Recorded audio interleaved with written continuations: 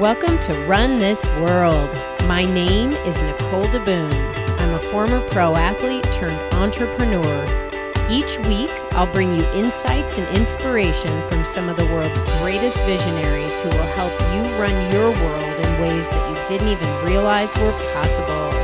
Thank you for spending some time with me today. Now let's get this workout started.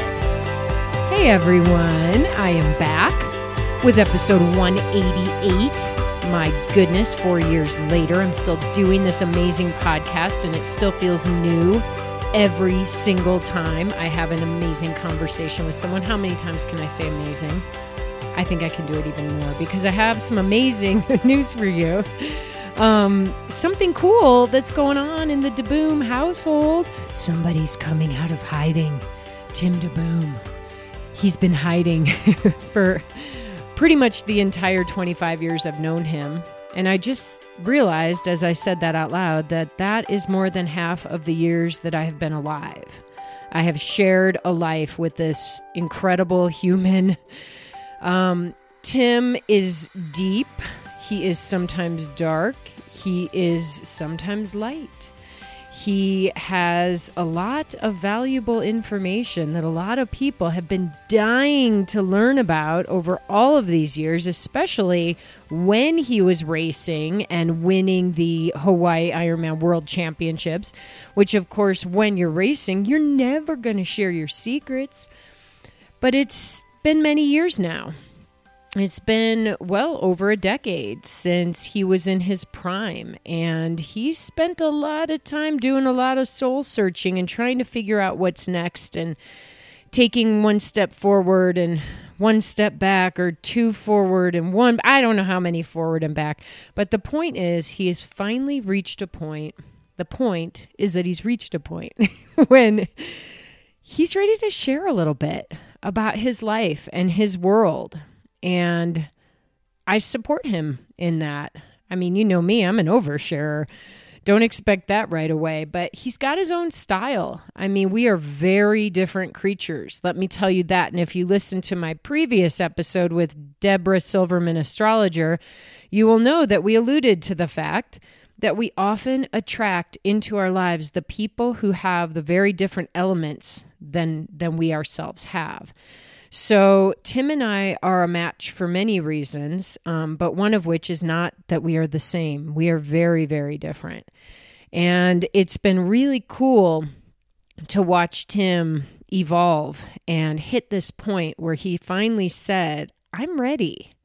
I'm ready to hit send on an email. I'm ready to put myself out there into the world. So what he is doing is a project that he calls A Dedicated Life.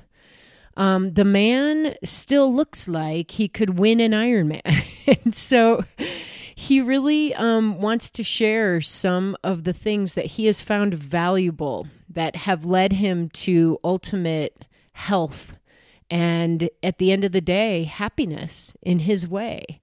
So if you are interested in learning more about Tim DeBoom, go to his Instagram. First of all, follow him. At Tim DeBoom. Very easy. Actually, follow me too. Why don't you guys follow me on Instagram? Nicole DeBoom. In fact, you're probably listening on your phone right now. So hit pause really quick. Go over to Instagram. Follow Tim DeBoom. Follow Nicole DeBoom. Okay, come back on. So when you go to Tim DeBoom, you are going to see a link in his bio. And if you're on my Instagram, you'll see it in my little link tree. Sign up for Tim's newsletter. That's it. He doesn't know how often he'll send them out. He is not going to spam anyone because if you signed up, you signed up. And he's going to let you into his own private secret world, which is really, really cool. So get over there and support my husband. He's doing cool stuff. All right, you guys. Now, back to the show. Back to this other amazing creature that we are about to have an incredible conversation with, Tasha Edwards. So I reached out to Tasha sometime, I think in July of 2020. I didn't really have a topic in mind when I discovered her. I just knew that I needed to talk to her. And it came from the power and the passion in her voice. But it finally has hit me. I wanted to talk to her because she's on the journey. I think we don't share enough stories from people who are literally in the middle of the journey. We like to share stories from people who have been enlightened, who've gotten there, Tasha is a work in progress, as we all are. And it's a good reminder to all of us that the journey really doesn't end. There is no there. There may be the beginnings and ends of chapters, but we're still rolling, moving, and evolving. Her overriding mission is to help women connect back to their power through movement. And she uses the phrase connect back because women have always had the power. They just lose the connection to it sometimes. Tasha is a force. She is powerful. She's got angst. She has and shows us hope. And her word for 2021 is power. All right. Let's get her on the show and revel in that power. All right, we're here. Tasha, we finally hooked up. I started reaching out to you this summer. A friend of mine who's a writer included you in one of her stories. Her name's Pam Moore. And she was like, Nicole, you have to connect with Tasha. I'm actually talking to Pam in a couple of hours. Oh, no way. She's starting a podcast. Are you going to be on her show? No, it's for an interview. For a piece that she's writing. Well, this is serendipitous. Here we go, full circle. Months and months later. That's funny. So funny. I know, because I was really putting effort in this summer and really you were at top of mind. And yesterday I was like, you just had a birthday a couple months ago. You're like, my birthday was in July. I'm like, well, yeah, that was a couple months ago to me. Yeah. So 6 months ago. Yeah. 45 has been heavy, and it has been slow and fast simultaneously, if that makes sense. Yeah. I mean, I've lived in those places where you're running in place, but you feel like you're running in place, but you're actually going somewhere. Yes. It's crazy. Yes. It's very crazy. It's very crazy. You've got an incredible fitness journey that's led you to the place of being a big voice in women's fitness empowerment and health empowerment, body love empowerment, all that stuff. Mm-hmm. I thought it might be kind of cool to start with quoting a post you put out recently. So, by the way, you're the master of the Instagram post. You can throw down some powerful words. Thank you. It's fun to follow you. And I'm encouraging everybody listening to make sure they get on, because you're almost at 10,000 followers. I am almost at 10,000. And I will have to tell you that, and for people who are often caught up in the followers, and people ask me what I did, I was myself. And what happened was for 2 years, true story, I gained and lost the same 50 followers. I totally did. And of course, in June, I made a very, very emotional but clear Instagram video about the racism that sometimes goes unnoticed and body discrimination in the fitness world. It was about 6 minutes. And in that time, I probably got, my Instagram was shut down. I couldn't even follow people back. I'm still trying to connect with people because I probably got 2,000 followers in 2 weeks. And so that's just how it goes. And then it's not that I was new to this, but new people were seeing me and oh my God, you've got to follow this girl. And it just shows the type of power that we have to say, people who follow me really like me. And if I say something, people will take it to heart. And I think that's for most influencers, yourself as well, for when you have people who are connected to you and you recommend something, they trust your word. And that's what it's been. I've had several people just really step in and go to bat for me. It's a perfect segue to one of the quotes that's going to maybe help set the foundation for today. But recently you did a post where you said, I find myself less eager to work for money and more eager to work for my mission. Mm-hmm. And so if we step back, and a lot of people listening don't know what that is. What is your mission? Mm-hmm. Maybe you can share a little bit about that right now. Um, I basically, my whole thing in life is to create space for women to connect back to their power through movement. Movement has been most of this entire career. Although my background is that I do have a master's degree in counseling, and I am an integrative health coach and quantum coach and all that kind of stuff. But I found that I had to do more than assign squats and lunges. And when we talk about empowerment, and I say creating space, because I don't believe I can give anybody their power. It's already there. I create space for them to activate it, whether that's through conversation, whether that is through some type of movement that either makes them feel good, remembering who they are, not being judged about how they're moving. I can get technical, but at first I just want people to move and feel supported in that. Yeah. When I think about you, a lot of words come to mind. They're all good. Mm-hmm. They're not 4 letters. Well, some are, but yeah. I think like energy, I think power, I think angst. And that's part of the real, like vulnerable part of who you are. I think hope. Yeah. Yeah. And you put it together and I'm like, you really connect with people from the head, the heart, and the body. Right. And the body is what we see on the outside. It's what we literally physically see, and what you've had to come to terms with, your own body and trying to find love for it. But it's where it all connects and where you find that peace and that angst starts to go away is through the head and heart. Right. So you have so much passion and fire. So it's just an interesting, I don't know. You're the whole picture. You are it. Thank you for that. So, am I right on with the word angst really hit me, because so much of what you put out there is hopeful and sends a message of positive momentum for people, but you often bring it back home with your own struggles. And I think it's important to talk them through a little bit today, if you're open to that, so people can really relate. Yeah, it's very real. And one of the things I never want to be is like a museum piece, where you can look, it's pretty, don't touch. I'm not going to answer your inbox. I'm not going to answer your emails. Now, I am slow on responding to all the comments on Instagram. I promise I'm going back this weekend. But I want to be, when I die, I want to be used up knowing that I left nothing on the table. Absolutely nothing. So what else needs to happen for you to feel like you left nothing on the table? Are you trying to get somewhere? I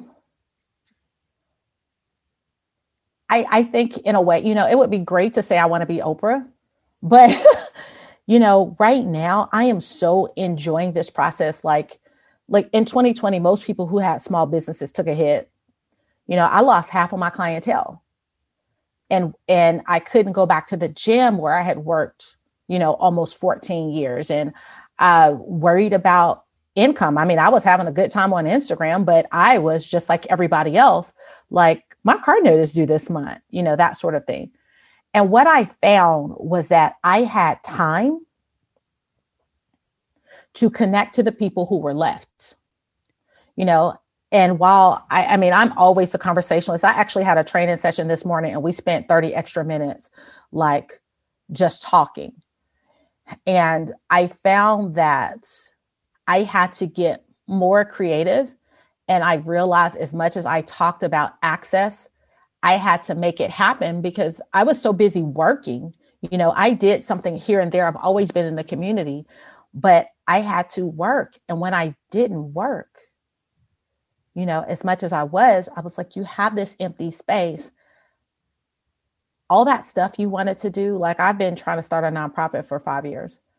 And I said, okay, you have time to do that. You can teach a paid class that supports you for teaching a free class, So I think where I am is really trying to find that balance, because access is everything. And so there are places I wouldn't be in fitness if I didn't have access or scholarships, or somebody saw what I was trying to do and said, you know what? I'm going to help you. And so I want to be that same person, paying it forward, paying it backwards, investing in people as people invested in me for me to get where I am. So that's where I want to go. I want to be in a position to offer people tangible things, not just hope. But if I'm saying you'd be a great fitness instructor, but you don't have the money to pay for the certification, the insurance, the renewal, the CECs, then I want to be in a position where I can just write checks. That's where I want to be. To help people. And how cool Absolutely. is that? Absolutely. The topic of accessibility is huge. And, you are poised to really, I think, share some good insights on it because you grew up in a situation where fitness and a healthy lifestyle wasn't necessarily the top priority or very accessible, right? No, it's survival. Yeah. So how, maybe you could share a little bit about like when you were young, was fitness at all even in your periphery? Tell a little bit about that narrative. I spent my whole life, 1st through 12th grade, in magnet schools, which gave me a little bit of a lift as opposed to the people who were in my neighborhood. So, I had access to dance. I had access to swimming at one time. And I don't know if this is still true. Illinois, because I grew up in Chicago, Illinois was the only state that required PE for all 4 years of high school.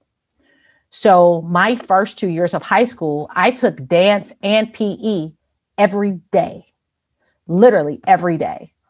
And I think from an athletic standpoint, like my dad is my dad loves basketball. And so I spent my childhood watching him, in the park, at the local church. I watched him my entire life. My sister played basketball for a while. And, in PE, we did square dancing. We did climbing ropes. We did all of that stuff. And I was an avid double dutcher. Love that. What's up with the square dancing though? That was so awkward. Yeah, it was. I still remember who my square dancing partner was.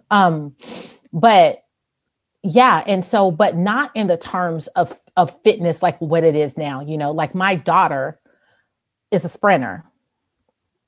She goes to 2 different trainers, and so to have access like that, like there were no YMCAs. Like there was one by my house, but I didn't know what the YMCA was, and so I went to what's now the Boys and Girls Club. And when I was 9 or 10, I started a dance team. 9 or 10. You were a born leader. Yeah, but I never saw myself that way, because I felt behind because all of the girls at my school, I was going to school with people who had money. And so they went to all the local dance schools and I wrote letters. I begged and asked them, do you have scholarships? All I want to do is dance. That's all I've ever wanted to do. And I didn't get them. And so I had to take what I had. And I don't know what made me step into this role. My friends still laugh about that. They were like, I was the hood Debbie Allen, because I made up all the dances. I told when we were going to have practice, and so we did dance and, I've never considered myself athletic. And so, kickball and some softball, but I've never played an organized sport ever in life. Okay. Couple things. So I grew up in Chicago too, suburbs. Very different experience. Totally. Yeah. I'm from Downers Grove. I went to Downers South. Okay. And I was a swimmer and a runner and, did the stuff. And it's crazy because, you grew up in the city, South Side, right? Absolutely. And basically I was told, yeah, you don't want to drive through the South Side. These were our experiences and I recognized that. And, I was always a little bit confused, but also like intrigued Like I wanted to understand more about like Mhm. why was that? What made it so that I should not feel safe driving through a South Side neighborhood? And yet whenever I would get close there, I could feel it in my body. I'm like, I'm not welcome here. It doesn't feel right. And I Yeah. just wonder if you ever felt that too, just being like, hey, I'm going to go out to the suburbs. Do I not feel right here? Or was it because your experience of like having the opportunity to go to the magnet schools and have these Mhm. other opportunities to pursue things like dance and swim and things you've been talking about, did that open your mind in a different way? Yeah, it went both ways. So let me give you a disclaimer really quick. Okay. Yep. So when I said the YMCA, my Boys and Girls Club went. So I literally, this is a story I should not forget. And we had swim lessons, and I was pushed in the deep end when I was 9, and I didn't know how to swim and almost drowned. I lied my way through school. I was willing to take an F because I was so terrified to get back in the pool. And so I didn't get into a pool until I was 26. Oh my gosh. So I want to throw that out there. So I wasn't a swimmer. My sister was. But the thing about the South Side, the misconception is that it's all poverty, and it's not. I just lived in that section. There are, if you think the South Shore neighborhood, which is going towards where Michelle Obama lived and out that way, or if you think Hyde Park, I mean, President Obama lived in Hyde Park. Mm-hmm. So his neighborhood, which was just a couple of streets over from the hood, was not the hood. And so you hear things like Inglewood, which was a really rough area. That's where my grandma lived. So I basically grew up in Inglewood too. But I think we compartmentalize people, and so my aunt moved to Schaumburg when I was in elementary school.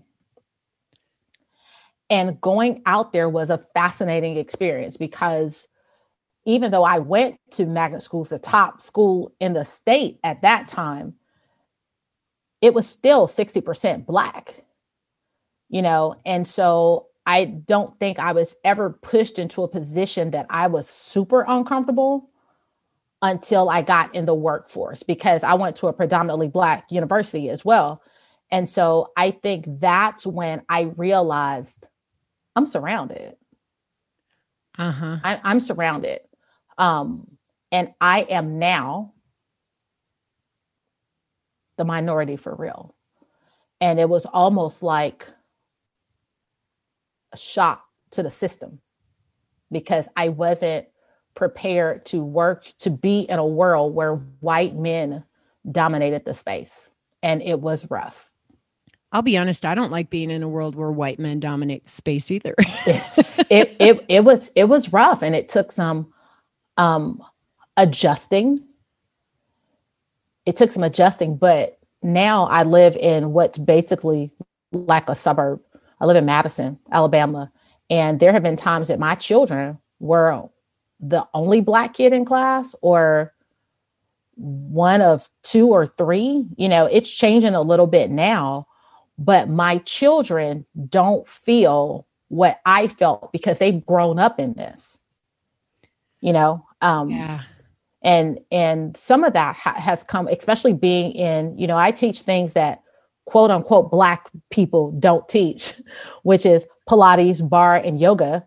And those experiences of being not just the only teacher. Sometimes when I was at the bar studio, there wasn't a Black person in there for weeks, you know? I mean, do you think that very first job, did you stick it out and like get through it and figure out how to deal? Or did that very first job kind of like open your eyes and make you turn away? So I had 2 jobs before then, but I was more in a nonprofit. I was in a neighborhood that looked like mine. And so when I went to this job, I knew there was one other woman that worked there, and she was Black, and we worked with all white men. And during my interview, she told me after I got hired that they had given me the worst assignment and had asked me questions that they did not ask the men who were interviewing. And so one of the things that I found there was to not be intimidating. And people always use the word sassy, which I kind of hate, because I wasn't sassy. I was clear. You know, this is my space. I'm 26, 27 years old.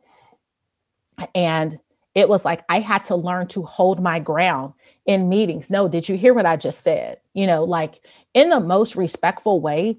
But I think if I had not learned to say, these are my boundaries, and I am just as I'm sitting here with a master's degree, and some of y'all don't even have that. So I know what I'm saying. And so did Carmen. We're two Black women with master's degrees. You're not going to overtalk us in a meeting.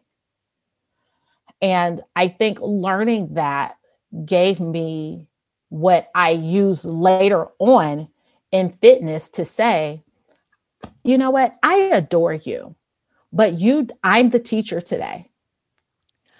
You know, I love this because those experiences are uncomfortable. I mean, you probably were in there going, I don't know if this is the right fit for me or whatever, but you used it to become stronger and to grow. Yeah. Oh, absolutely. I had to, because they would have run me over. And when I felt like I was in a position that what I brought to the table was no longer respected, or they felt like they could look over it, I left. Yeah. I left. And then you went where? So I went into a counseling job for Family and Children's Services, which I absolutely despised. And most of it was because earlier in my career, I worked at the public assistance office. So I was what people in my neighborhood call a food stamp worker. The title was eligibility counselor. And so I was back in that building. And I refused to sign people up for counseling who did not want it to meet some type of number that they needed. And I was fired for that.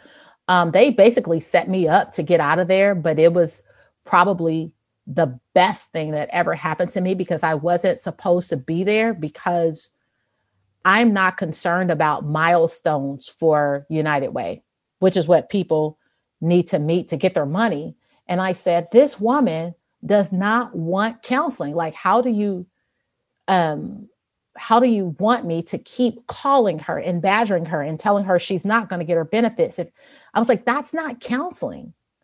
That's not counseling. And the other thing is that I was exhausted listening to young Black women telling me they felt hopeless and they wanted to kill themselves.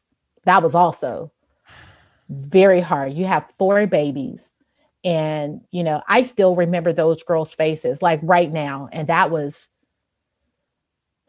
2002. That was almost 20 years ago. And I can still see their faces and hear those conversations.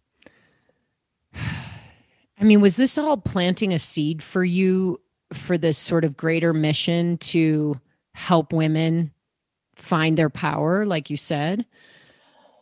Yeah. And it comes from knowing how the world can open up if you had access to certain things, you know, and, you know, maybe they needed counseling, but maybe they didn't need it at the, you know, public welfare office, even though like I said, I have a master's degree in counseling, but maybe they didn't need it there.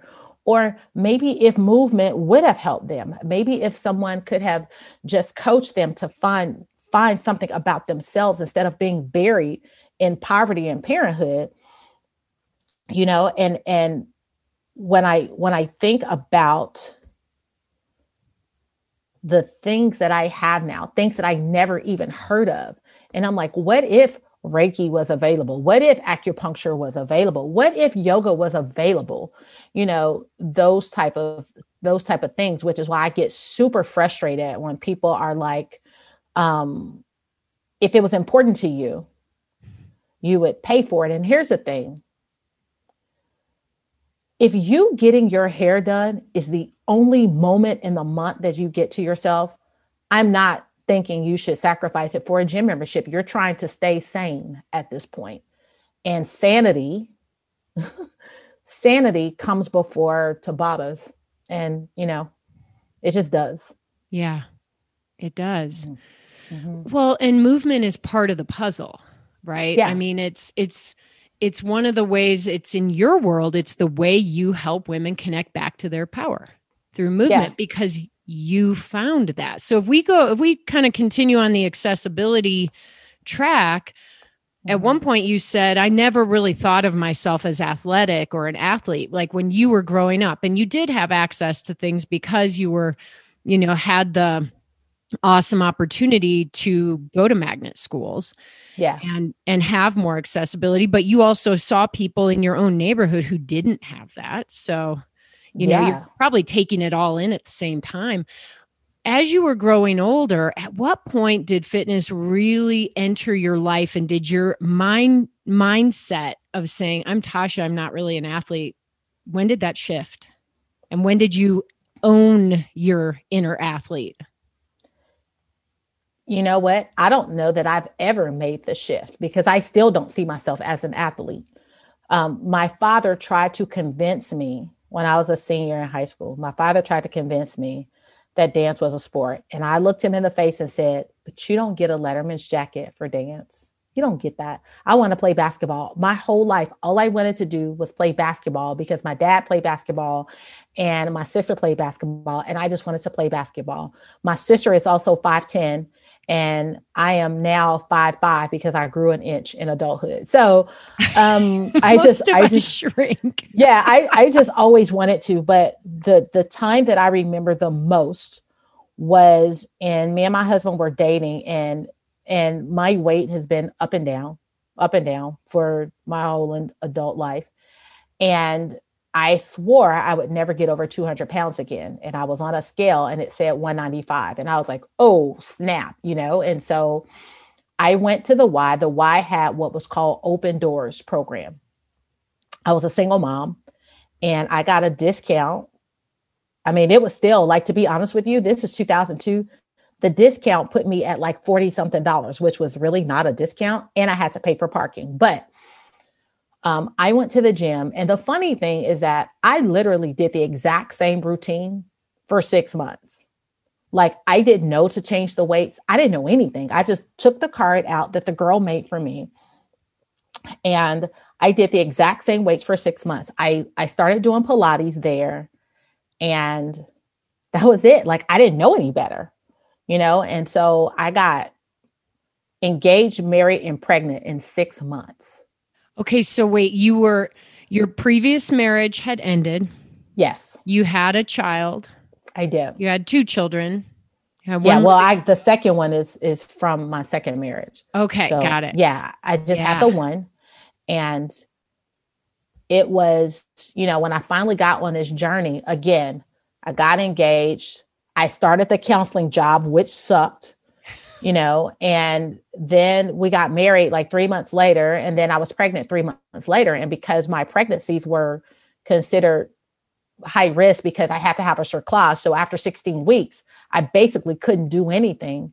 It was like I lost all of that. And so when I went back, now I have 2 children. And now instead of working 2 jobs, I'm a stay-at-home mom with a husband who works an hour and a half away from home. And there was a program called, I'll never forget that. It was called Slim in 6. Slim in 6? Slim in 6 in Tybo. But the desperation in that, which is the other thing that I talk about, was being caught up in weight, because here I was in the 150s and now I've had this baby. Now I'm over 200 again. And that was my second episode of anorexia, because I wanted to be thin. I wanted to be thin. And I did whatever it was that I had to do, honestly. And so working at the gym when we moved to Alabama was basically about me taking my life back and me having something to do. And I had had a car accident, and my kids are kindergarten and 6 months, and he had to stay at home with me for 2 days, and he was fired for having to stay home with me. So I lost my house. I had filed bankruptcy. And so when I moved here, me having a job at the gym, which was minimum wage with some commission, I used that money to put my daughter in daycare half time because I was losing my mind. And my son, ADHD, he had some issues. So I was always running back and forth to the school, but I still had something.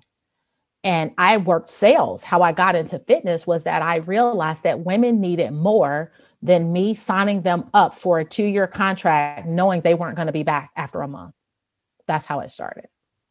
Yeah. And that's got to be a little bit demoralizing. Like, you are someone who is very maybe adamant about your principles, And so when you realize that you're doing sales for something that you probably didn't quite believe in yourself, it had to feel pretty uncomfortable.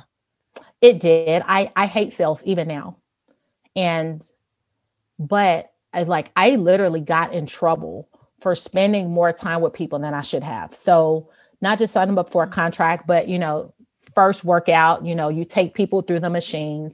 I wanted to know their goals. And, my boss was like, look, you need to be on the phone calling these people who came to, show up for a tour and didn't sign up. Like, that's where you need to be, like right now, like you're doing the most right now. And actually my boss at the time, I had been there 6 months and I started teaching yoga. And I remember he and his wife owned the gym, and his wife told me, she was our group fitness director, that's a lot of money to spend on something that's not in demand in the club, which was yoga. And so that $99 I spent for that 8-hour training was a sacrifice, And so I was on eBay at work buying every 5-cent yoga book I could get. And I didn't know about the sacred 200-hour yoga. I had no idea. I just wanted to bring something to the people. I was in there teaching yoga to Al Green and stuff. I didn't know people like blowing trees, And so he paid for my personal training he paid for me to get my certification, at least half of it.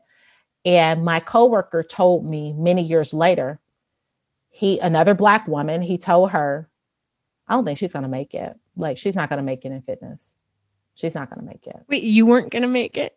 Yeah. And actually years later, his wife let me go even from teaching, because she said, you're teaching Zumba and yoga, and that's really not what's in demand in our club. And so this was 2007. And then what happened with Zumba after that? It basically blew the roof off of the fitness world. And yeah, so yeah.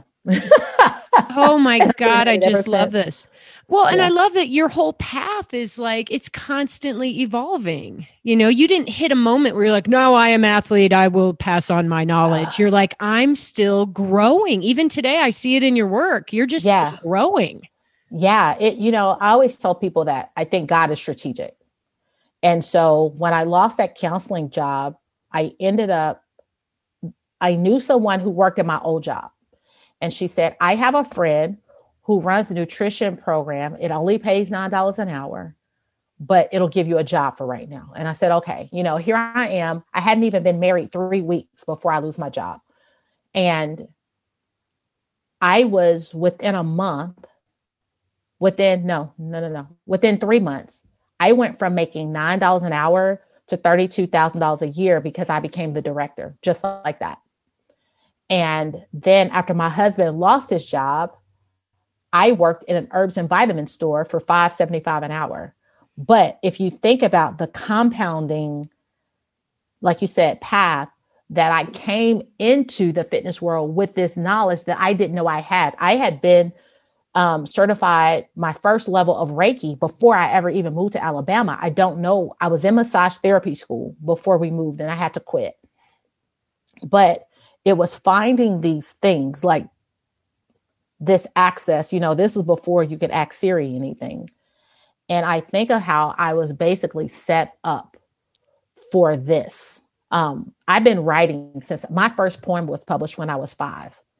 And so writing is something that I feel like I came into the world as a writer and a dancer.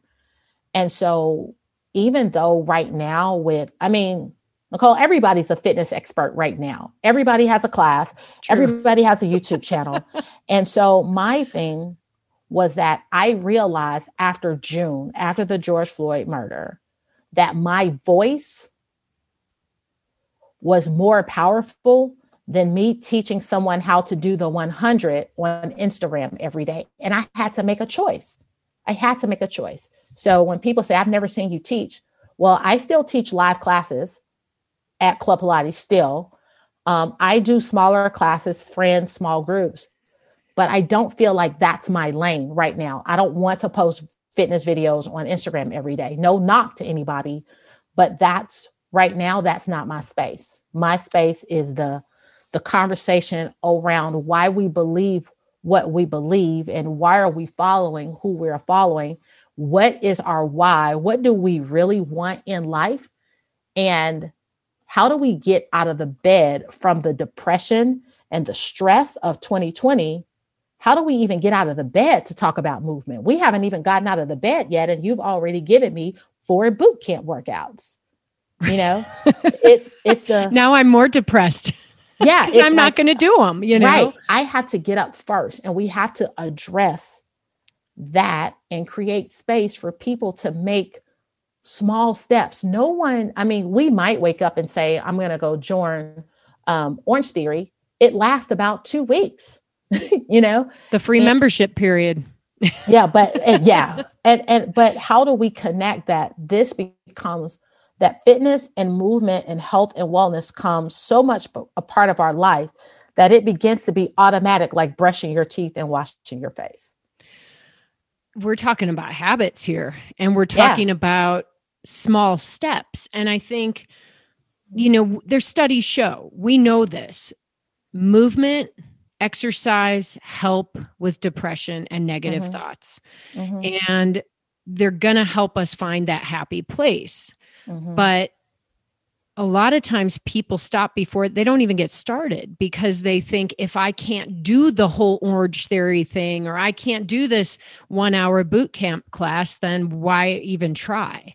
But I think one thing you just said is it's about the small steps. It's about the actual getting out of bed. There's movement involved in the getting out of bed part. So maybe, I don't know, break it down a little bit for us. Like, somebody comes to you who's like, Tasha, I just literally, I can't get out of bed. I'm too depressed. 2020 sucked and I'll never see the light of day again. How do you get them out?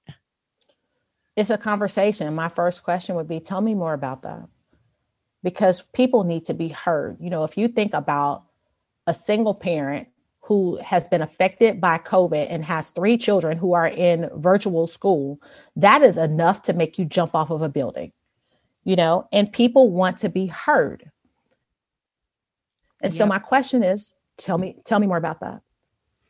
And you'd be surprised at what people will share and what they find. I don't have to do anything. All I did was ask the question, and people talk themselves into what's next. And so what do you think is the best next step, no matter how small it is?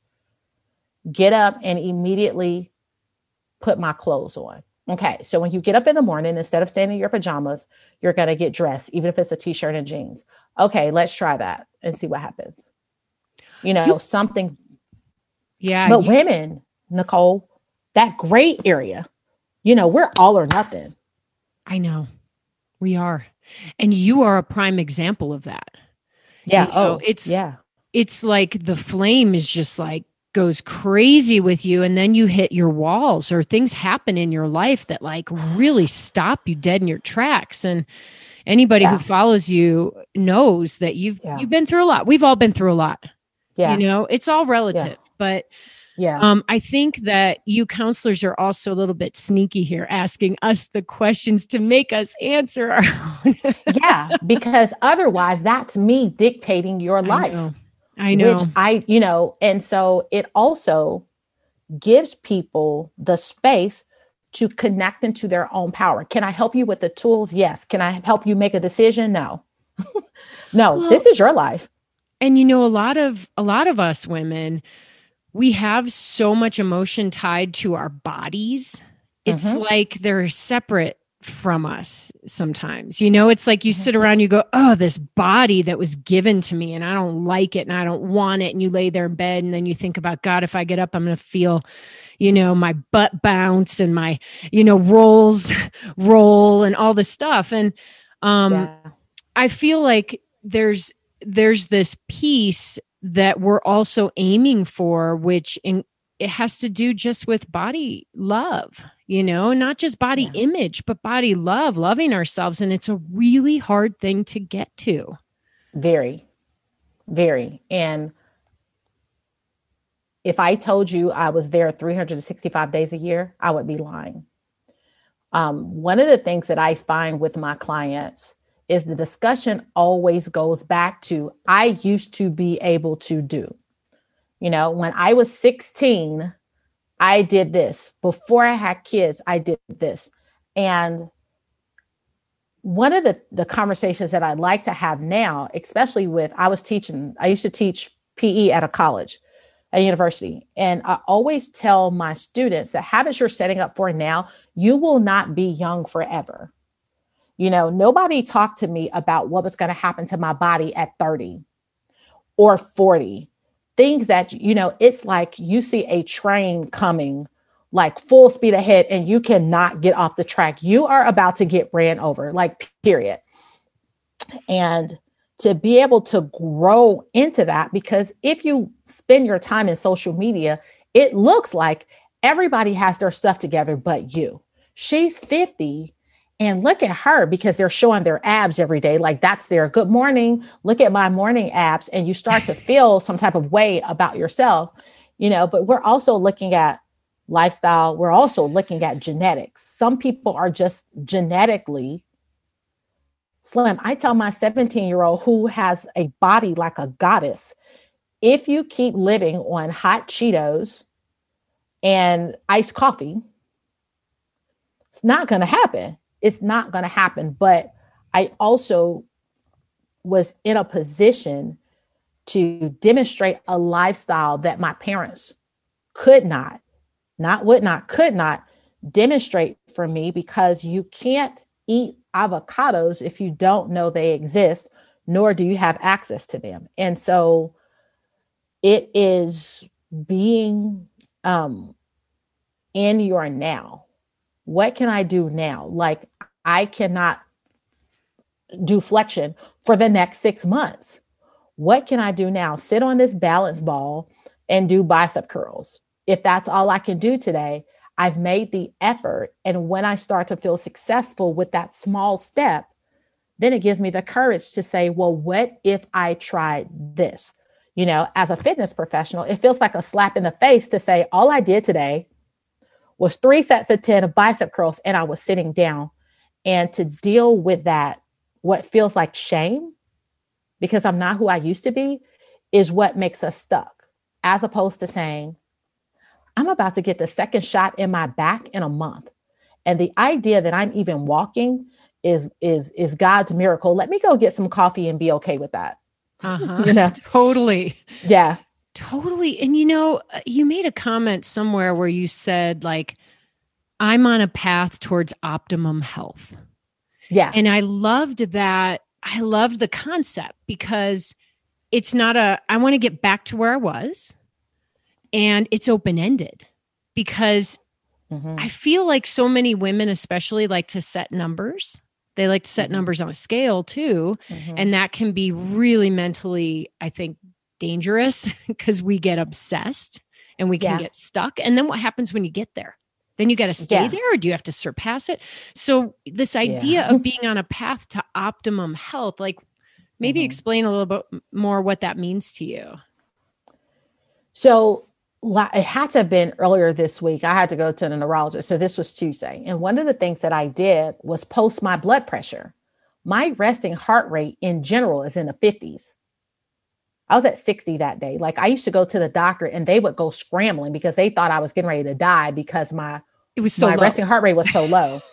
My blood pressure if my blood pressure gets 121 over something, I am freaking out, because between my parents, they basically have everything other than diabetes, and so my idea of optimum health is to be able to stand on my feet when my daughter's running her races, and to have clear blood pressure, to know what's going on in my body. Now, one of the things, Nicole, the reason why I wanted to lose weight is because, first of all, you do get obsessed with the numbers, but the finish line, there is no finish line, because as soon as you get there, you feel like you need to meet another one. It keeps moving back. But dancing started to feel hard. And it was for me because I think everybody has what's called a fighting weight. And so there was a part of me where I felt good, but in my mind, I couldn't say I was good because I was still thick. And the world says I should be this. And so optimum health, again, being able to focus, brain health, heart, diabetes, all these things that I can prevent, the low iron, the low vitamin D, to start paying attention to my mental wellness. And I am the best functioning I can be. That's optimal. And when something shifts, then there is another level, to feeling my best. And that just changes from year to year, because these 40s have been rough, not just stress wise, but your body just changes. It just changes. Yeah, it does. It just changes. Yeah. And there's a comparison to everyone else out there, but I think the comparison to our younger selves and this like ideal place and time when we felt like we looked the hottest and the best and whatever, that's even more dangerous. And there's also a bell curve of age. I mean, unless you're just starting a sport when you're 45, I'm 48. I was up half the night sweating.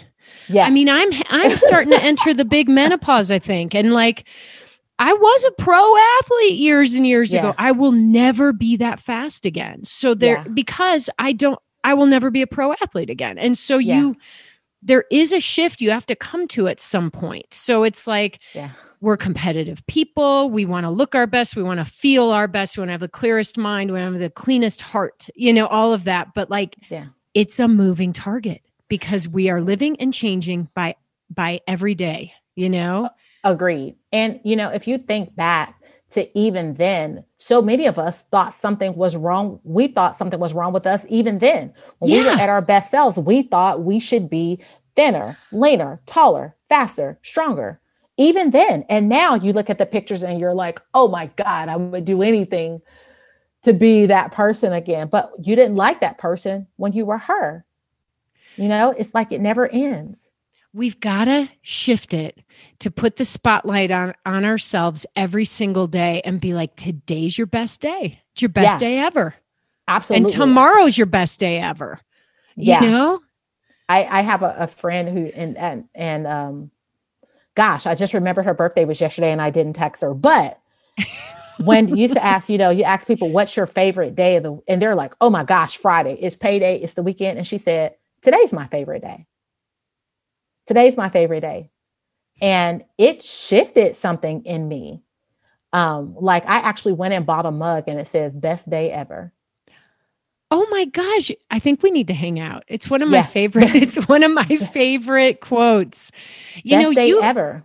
What a great way to start your fitness classes and to remind people, I love it. And to just be present, and there are times, especially when I taught yoga, and sometimes I've actually done it in Pilates, that I tell people to close their eyes and I say, mind your own mat. So if you didn't think anybody was watching, how would you move right now?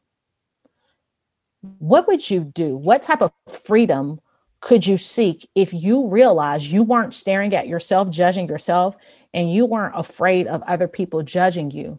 What's your next step? And to watch that unfold, because people are kind of hesitant, at first, and to watch that unfold is an amazing thing, because we're so intuitive, but we believe other people know more about us than we know about ourselves. And I tell them, I don't care how many hours of training I have. I will never be the expert on your body ever in life. Great way to say it. And so it's Yeah. even more impetus for us to tune into our own bodies. Mm-hmm. Mm-hmm. And everybody's not a swimmer. Like, I am not a runner. I have tried it. When I ran a half marathon, it was one of the worst 2.5 hours of my life. That's pretty good, actually. And it was hard. And so I tried to force myself to run half marathons again. And the training never went anywhere because I do not like running. I ran as a kid. I was faster than all the boys until I was 13. And that was the end of my running career. That was it. And to try to force myself to be a runner because everyone's a runner. No, if it's a goal and I feel like there's something I want to accomplish and maybe 2 years from now, it'll feel different, that I like running. But as of right now, I don't like it. And so to force myself to run and to say, I'm not an athlete unless I run, it's detrimental to my mind because I feel like a failure because I can't do it and I can't get my mind to do it. And even though David Goggins, I love him, but I think he's crazy. I agree. David Goggins says, you should force yourself to do things that you don't like. Maybe, but running is not one of them. Not for me. Not right now. Not right now. I think part of this concept is about letting go. And part of it is about opening up. Yeah. And so when these negative things come or these experiences happen or we've lost someone, like letting go is a process. Yeah. But once you do it, whether it's just in your mind or it's a physical move or releasing someone from your life or whatever, it opens you to the next thing, right? It does. And it's hard, there are still days that I grieve the losses, the deaths, the trauma of accidents, even mourning my old self. There are days that are heavier than others. My grandma's, transitioned almost 3 years ago, and she has been so heavy on my mind that it's crazy. But my thing is, when I see my grandma, I think about my grandma was the first person I knew to have a heart attack. And she was like in her 50s. All her brothers died before they were 50 from heart attacks. And I remember, but my grandma she walked to the bus stop. She walked down to, my grandma was always gone. Like, she was always like this. And I remember the first time I saw her on a cane, and it broke my heart. But I also think about it as toward the end of her life, my grandma had to have both of her legs amputated. But the picture comes back to me about how do you protect yourself? You watch the habits that she had. Same thing with my aunt who died at 49 from a heart attack. I just lost a cousin a couple months ago, 36 from a heart attack. And some things can't be prevented, but I look at those things and I don't want to be that. I don't want my grandchildren to have to take care of me because I lost both of my legs, had a stroke, could no longer really speak, or my aunt with the stress and all the habits, the eating. And as much as it depresses me, it's also that catalyst to say, that's not what you want for your kids. Now, if I get hit by a bus, that's something completely different. But I do not want my children to have to bury me from something I could have helped prevent. Well said. You are making a lot of change for a lot of people. And a big part of that is just being yourself. And I know you're busy, and I really appreciate you taking the time for me today. I want to just do a little more. Let's look forward, right? Okay. 2020 was hard. There was a lot of change. We all had to become masters of change. How many people do you talk to and they're like, I hate change. I'm horrible at change. Well, guess what? In 2020, we all had to work on change. We all had it. Yeah. And some of the changes we made to adapt, I think, sucked. And some of them were probably pretty awesome. So I wonder, as we look forward, is there anything from this crazy ass year that you are grateful for, that you want to take forward? And And what are you going to do in 2021 and beyond? I found that I spent a lot of time of my career making other people rich, that I was not valued for what I had to offer. And when I had to take my career into my own hands, I found opportunities that I would have never found working myself to death under someone else's payroll. So that's the first thing, is that I did not believe that I had as much power as I do, which was why I said 2021 is the year of my power. Like it is. That's my word for the year, is power. And it was having to believe in myself enough to say, get on Zoom because you have something to offer, without being worried about, the people I taught. I was comfortable. They didn't judge me. They knew what was going on in my life. It was all good. But now, to say I have something to offer and to be okay stepping into that arena. And so I'm thankful for that. I'm thankful that there were things that were closed because I came up with all kind of ideas about things to eat. I was able to see my daughter a lot more. And in 2021, my thing is to help change the conversation from thin to thriving, which are not necessarily synonymous.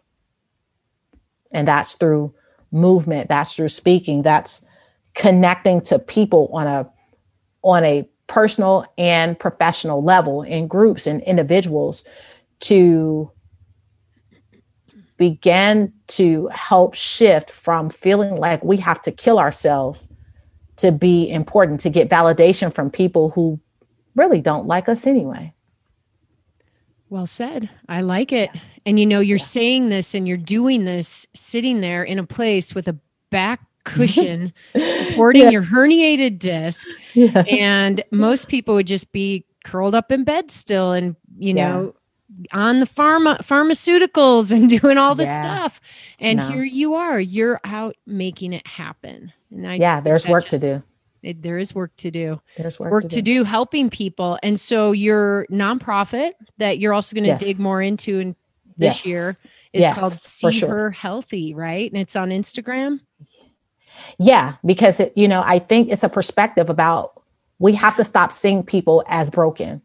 People are whole and resourceful all on their own. And if I see a woman that way, then I speak to her to raise her level that way, instead of seeing her as somebody I need to fix. She's already healthy. We're just uncovering it in different ways. And so to make things more accessible, I think sometimes we get in our life of privilege and we literally forget that other people are suffering. Yeah. Well, I'm going to be supporting you, and I think it's going to be amazing. And you're going to help women through this endeavor. And going all the way back to the beginning, you said, you are more eager right now to work for your mission, which is about helping women and people connect to their power. Yeah. You're doing it. Yeah. It's awesome. Well, I'm going to ask you the final question I ask every guest that comes on our show. Okay. Which is, if you can leave our listeners with one final piece of advice, one little nugget to help them run their worlds in a bigger and better way, what would it be? Trust yourself. Bam. Yeah. Trust yourself. Your intuition will not lead you the wrong way. You have got to believe that you have the answers that you seek from other people. Perfect. I love it. Yeah. Thank you, Tasha. Yeah. You're amazing. Thank you. Keep Thank shining you for that light. You're for so sure. great. For sure. Now go get them. Yeah.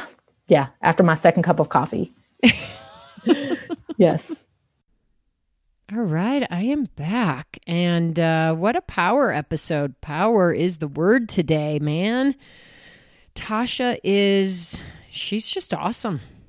I think you need to make sure you follow her, Hip Healthy Chick, on all her channels.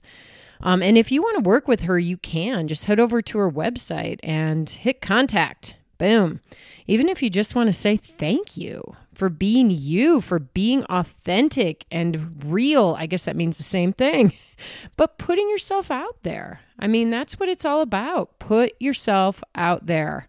When you hide, nothing really good comes from that. You can't help a soul. You really can't, especially yourself. I love some of the different topics that we went through today.